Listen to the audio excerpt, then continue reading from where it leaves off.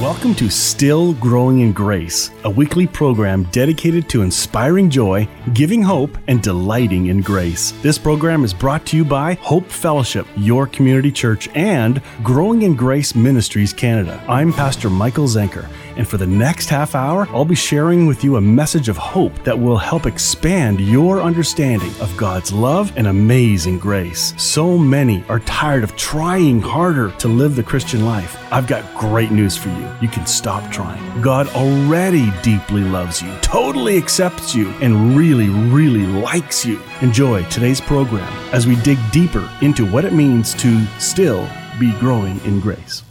Welcome back to another episode of Still Growing in Grace. We're working through a series called Healing Life's Hurts Through Understanding Forgiveness.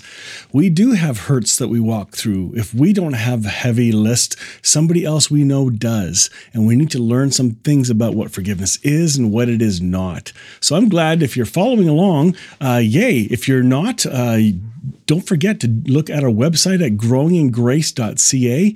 You'll see a link to our YouTube channel, to our download podcasts, so you can catch up on this series. I believe we're on part 10 already of just on forgiveness. Today, we're going to continue on. This is going to be a good one. I want to recap just a little bit of how we ended last time. I felt rushed, and I want to go back for just a moment and recap something about number 15. And number 15, we have 18 things of what forgiveness is not. I'll go over the list in just a minute. But number 15 was forgiveness is not just a one-time event, and yet it is. It is both an event and a process. And we're going to get into that later when we talk about what forgiveness is. Right now, we're removing the hindrances of what we think forgiveness is when it isn't. And so we're demystifying the myths and removing them so they don't clog our filter in the process of forgiving others. So here we go. As we dig into what forgiveness is not, it's not just a one-time event. There are steps involved. There's a process involved. While the actual act of forgiveness will happen at a given time and place between you and your Heavenly Father, there will be times where it's going to be triggered. That person may still be in your life. They may continue to repeat those same behaviors. Who knows what it'll look like in your life? But we may need to re-forgive or forgive again or be reminded we have already forgiven. And I don't want us to forget that. It's not a simple answer. So if you're looking for a vending machine answer, put your loonie or toonie or dollar in and out comes a quick answer. That is not what this series is. This series is designed to help us be honest. And if you really want help, you really want healing in your soul, that's what this series is for. If it's not just for you, then it's for somebody else you know. Re-forgiveness may be the thing that's going to be constant, and it flows from the affirmation that you already have forgiven. So it's real. It's possible. You see, one day you may have something go on where there's an irrational response that may just come out of you or someone else. You're wondering, why are they acting like that? That was a very shocking reaction. Well, I believe often it's a revelation or it's something released from something pent up and put way down. When we don't take care of things, when we don't go through the process of forgiving someone, it could come back to bite us. It can come back to bite us physically as we stuff things down, creating some thinking patterns that are very unhealthy, self-protection issues that we do. It can lead us to vices and addictions. It really can.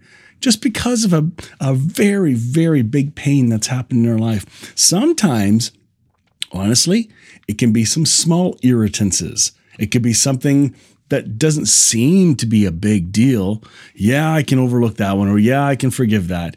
But it's those little things that can add up. If we don't deal with them, this could become pent up and turn into something explosive, even when we don't know. And we're wondering, where did the roots of this explosion or reaction come from? It's an irrational reaction that's not normal. Well, there are reasons for that. So it's very possible. Well, this whole idea of bitterness, I tell you, don't let it grow. We're going to get into that later when we talk about the hindrances to forgiveness, why we don't forgive people. And I think that one too will be very, very helpful. Ephesians 4:26 and 27 says this: don't sin by letting anger control you. Don't let the sun go down while you are still angry, for anger gives a foothold to the devil. Let me show you what this can look like. My mom passed away about six years ago or so, something like that. And I thought I'd forgiven her, and I had. But a new bitterness was rising. I could not speak of her kindly because of how she treated me, treated others, treated my sister, my brothers. And for me, I have my memories, and they weren't pleasant. And so visiting her grave one day, I kind of thought, I'm not, why do I want to visit the grave? I got no happy memories here. And I forget if I shared this last week. That's why I'm stumbling for a little bit here. But either way, short story is this. I went to the graveside, and God kind of spoke to me. He said, Mike, what do you think your mom would say now that she sees all things more clearly on the other side of this veil called life? What would she say if she could peek her head back through the clouds for just a moment over top of the grave? If she could, from her dimension to mine, if she could just peek through, what would she say to me right now? And I heard God say, she would say, I'm so sorry. I didn't know. I had no idea how good God was. I'm so sorry. And her remorse would be so deep and real. And I got something flooded me that I can't explain it. It was so profound that a whole new release happened, and I re-forgave and newly forgave my mother right at the graveside. And it felt like it crossed the boundaries of time and space and dimensions and was released to where she is now, or she released it to me from there. I don't know. But this was a God moment where I felt God leading me to go. And I did. And I now can speak of her with more kindness. There isn't a harsh snap in my voice about her anymore. What she did was wrong. She was very hurtful. And the bitterness is leaving quickly. In fact, I remember in the story of Joseph, after his brothers sold him into slavery, he became a leader of Egypt, blah, blah, blah, had family, had kids, but one of his kids' names was Manasseh or something like that. And the word means in Hebrew, the bitterness has left me. The memory doesn't go, but the bitterness has left me. And I thought, there is a long process of healing. Healing is possible. If you've been hurt by your families, by an individual, by a partner, there is hope down the road. It's not going to be immediate. There's a process. It's slower than anybody wants to admit. Trust me. Given my stuff that I've gone through and discovering this brand new freedom that just happened, I think it was in December this past year, almost a year ago, where that's when that graveside moment happened, and I received freedom that I hadn't had before. I'm amazed by it. It's like a burden lifted. Quite incredible. That's why in Ephesians it says, don't sin by letting anger control you. It does not say anger is sin. It says don't sin by letting anger control you. We are called to be controlled by the Spirit. The Passion Translation for the same verse, Ephesians 4:26 and 27 says this: but don't let the passion of your emotions lead you to sin. Don't let anger control you or be fuel for revenge. Not even for a day. Don't give the slanderous accuser, the devil, an opportunity to manipulate you. I love that translation. That just unpacks it in a very practical, easy to understand way. No deciphering there. Message translation is also beautiful. It says, go ahead, be angry. You do well to be angry, but don't use your anger as fuel for revenge. And don't stay angry. Don't go to bed angry. Don't give the devil that kind of a foothold in your life. Why are they saying don't go to bed angry? Here's why. Husbands and wives, you got to listen to this one. And again, I have not perfected this. I am still learning. But if we don't resolve some of the things, and again, some couples, some people, co-workers, boss, whatever it is, in marriage, it's obvious. One person tends to want to talk about things. The other person tends to, nope, I just want to be quiet and think about it. Don't bug me right now. The talkers need to process it out loud, and they're not given a chance because the other one stops and shuts down. There's no talking. And it's the intensity is changed, but the hurt does not go away. It stays. The memory, the emotional response doesn't change. It's stuffed down. And when we go to sleep, the next morning, we could say, I slept off some of that. I don't feel as bad today. Well, that's the point of this verse. You may not feel as bad, but the attachment is still in you until it's dealt with. And after time, if it's never dealt with, it just gets stuffed and stuffed and stuffed. And after a while, you got all these things that have been compacted, and you can't even separate those things anymore. You can't even identify why you're upset. You can't even put words to whatever reaction has just happened. And it takes counseling sometimes to unpack that, to find the root of these things. Don't go to bed angry. Don't let the stuff rage in your life. Forgiveness. I got this quote on Facebook. It says, forgiveness doesn't excuse their behavior. Forgiveness prevents their behavior from destroying your heart. Guard your heart. Don't let the sun go down while you're still angry. That is not an easy thing to do. I promise you, it's not easy. Oh my goodness. So in this series, so far we've covered this. Oh my goodness, the time's almost out for this first half. Let me give you the quick list of 15 things we've covered so far. And again, go back and listen to them on YouTube. Watch them on YouTube because this is being videotaped. Or if you see me on Facebook, I've got it all put onto Facebook and, of course, the podcast at growingingrace.ca. Number one, forgiveness is not minimizing the hurt. Forgiveness is not the absence of pain or hurts. Forgiveness is not easy. Forgiveness is not time, as in time heals all wounds. Forgiveness, number 5, is not forgetting. Forgive and forget. You've been told that. Remember that? Forgiveness is not just a feeling. I feel like I've forgiven them, but maybe you haven't. It's not a feeling. Forgiveness is not being naive or ignoring it. Forgiveness is not justifying, excusing, or explaining away the offense. Number 9, forgiveness is not waiting for the other person to repent. That was a good one when we talked through that one. Number 10, forgiveness is not a quick fix. Number 11, forgiveness is not telling the offender you forgive them. The words themselves are not it. Number 12, forgiveness is not asking God to forgive the offender because you still have to do it. You can't get off the hook like that. Forgiveness is not telling someone that you've been hurt just by confronting them and say, hey, you've hurt me. That's not the same thing. Number 14, forgiveness is not turning the other cheek. I jokingly said we have 4 cheeks. It's not about turning the blind eye. That's not what forgiveness is. And of course, forgiveness, as we just covered the end of the last time on, is not just a one-time event, and yet it is.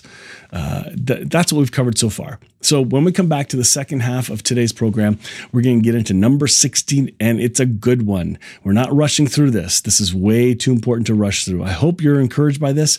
Just listen into our sponsors who have made this show possible. I'll see you in just a few minutes.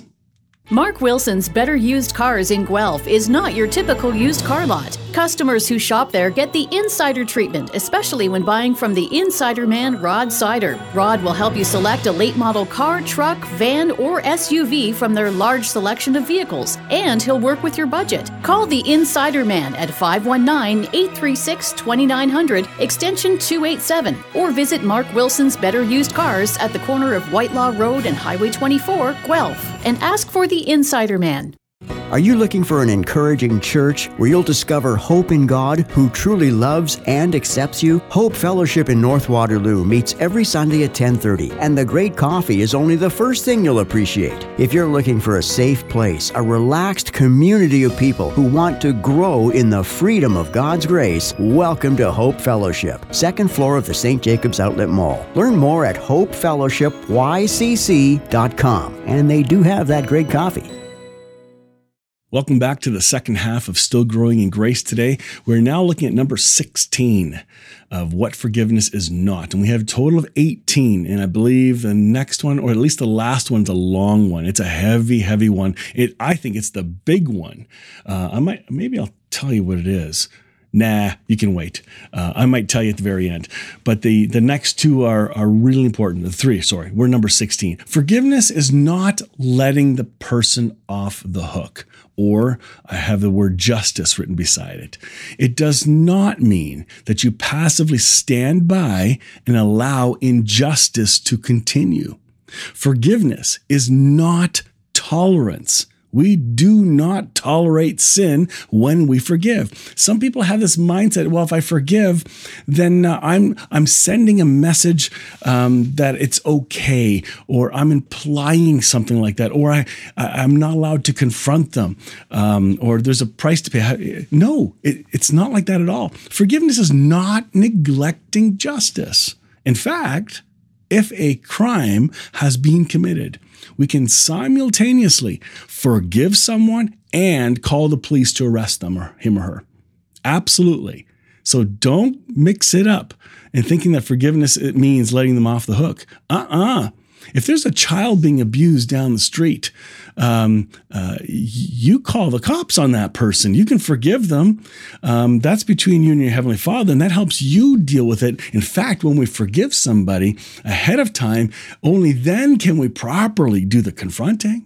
You don't rush into that. And I will get into the confrontation part, because there are times where it's important to confront. And there are times where we are not to confront, not as quickly as we think we want to. You know, the motive is here, okay? There's a process that has to happen in our hearts first. Now, if there's danger, yes, you call the police. You figure this out. Somebody hurt somebody. You call it in. You can forgive, but you call it in and say, you're not getting away with this. You don't let a child abuser off the hook. You don't put your kid back in that care of the abuser. There are churches that have had a lot of trouble, individuals and groups and organizations and charities that have had a lot of trouble because they weren't screening people, or they forgave a child sex abuser thinking, oh, well, the Bible says forgive, so we must forgive. And they allow them back into the environment so they can abuse again. What kind of craziness is that?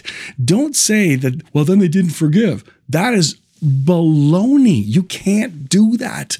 Wake up. Forgiveness costs, and it costs risk to you, to me. You know, we cannot have the attitude, we just love everybody, we're Christians. First of all, you reveal a very weak God, that there's no consequences to sin. There are consequences, but please hear me carefully. It is going to be sin that will cause punishment, not God. Sin will punish them. For this abuser, the law of the land will take them down and put them in jail and make them pay the price. You know, it's the offender needs to be called into account. The offender should pay for the counseling of those they've abused. It's the cost of it. Yes, forgive, but confront. We'll get to that later in better detail. In Romans 13, 1-7, it says, every person must submit to and support the authorities over him. For there can be no authority in the universe except by God's appointment, which means that every authority that exists has been instituted by God. So to resist authority is to resist the divine order of God, which results in severe consequences. For civil authorities don't intimidate those who are doing good, but those who are doing evil, so do what is right, and you'll never need to fear those in authority. They will commend you for your good citizenship. Those in authority are God's servants for the good of society. But if you break the law, you have reason to be alarmed, for they are God's agents of punishment to bring criminals to justice. Why do you think they carry weapons? You are compelled to obey them, not just to avoid punishment, but because you want to live with a clean conscience. This is also the reason you pay your taxes, for government authorities are God's officials who oversee these things. So it is your duty to pay all the taxes and fees that they require, and to respect those who are worthy of respect, honoring them accordingly. That's from the Passion Translation. That's a heavy text. Where'd that come from? Romans 13. Now, please keep in mind, I talk about grace all the time. God's gracious. God is love. He's forgiveness. He is all that. He's accepting.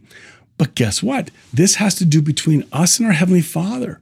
But once we have a society we live in, there's another level of accountability that God has put into place to protect and help people live. Like, take a look at Moses for a minute.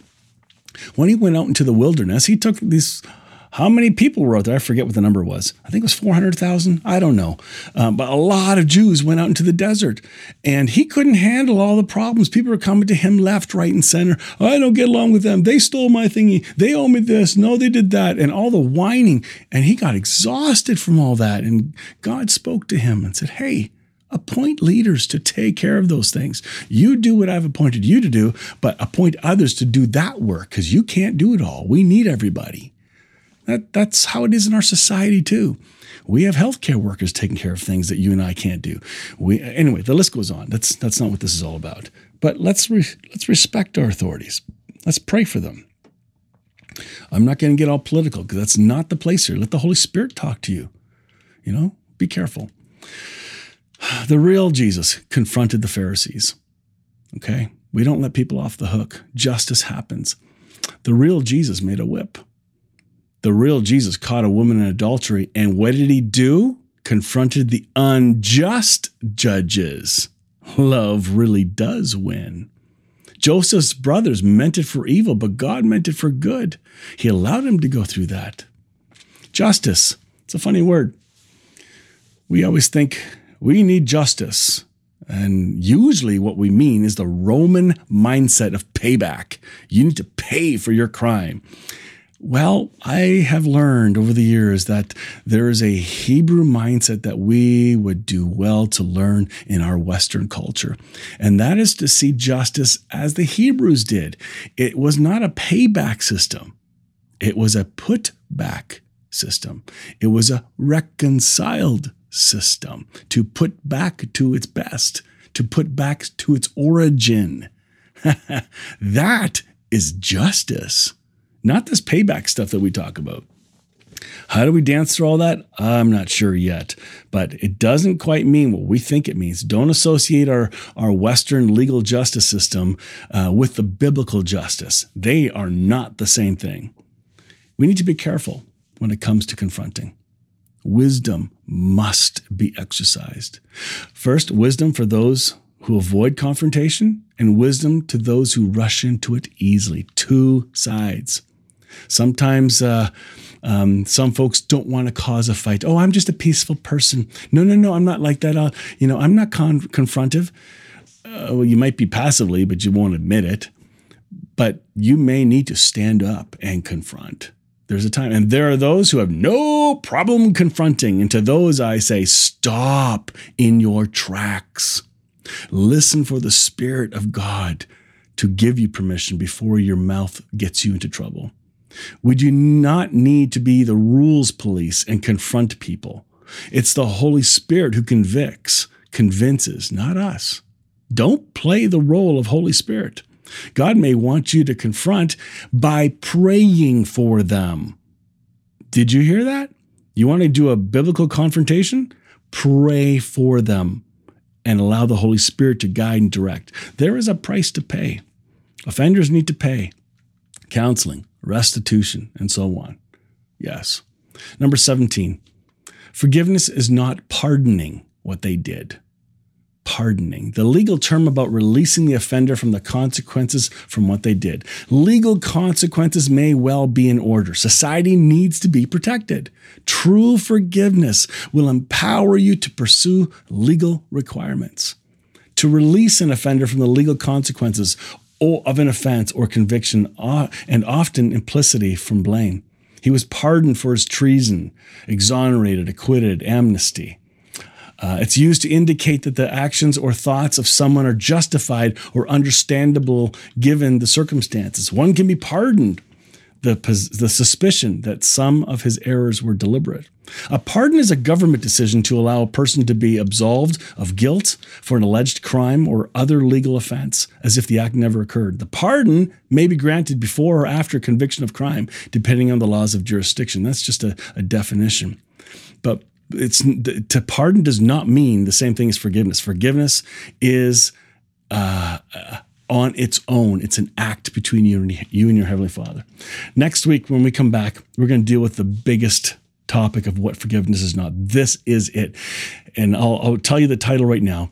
It's number 18. Forgiveness is not restoration. It does not mean you are automatically required to have a relationship with that person again or hang out and pretend everything's lovey-dovey okay. I will fully explain that next week, and it'll probably take 2 weeks for this one because it's so intense and so deep. This false idea that once you have forgiven, you are automatically called to restore the person. That is not biblical. It's been preached, it's churched, but not the biblical way. So join me next week as we uncover the greatest, in my opinion, topic of what forgiveness is not. It is not restoration. I look forward to sharing with you again next week.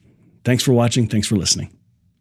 Martin Small Engines and Auto Clinic in Elmira is more than small engines. Like their name says, Martin's is also a full-service auto clinic focused on automotive repair and service, brakes, tires, local lockout service, and so much more. Whatever you need, Martin's can do it. For that small-town feel with large shop quality. Trust a team that really cares. Martin Small Engines and Auto Clinic, Industrial Drive, Elmira, and martinselmira.com. Family run, family owned. So their focus is on you. Conestoga Lodge Retirement Residence is a full-service retirement home in Kitchener, and you'll be impressed to know that they are not a big corporate chain. They're quality-driven with a focus on each and every individual. Conestoga Lodge offers permanent and short-term stays. To book a free, no-obligation tour, you can call 519-576-2140 or visit online at conestogalodge.com.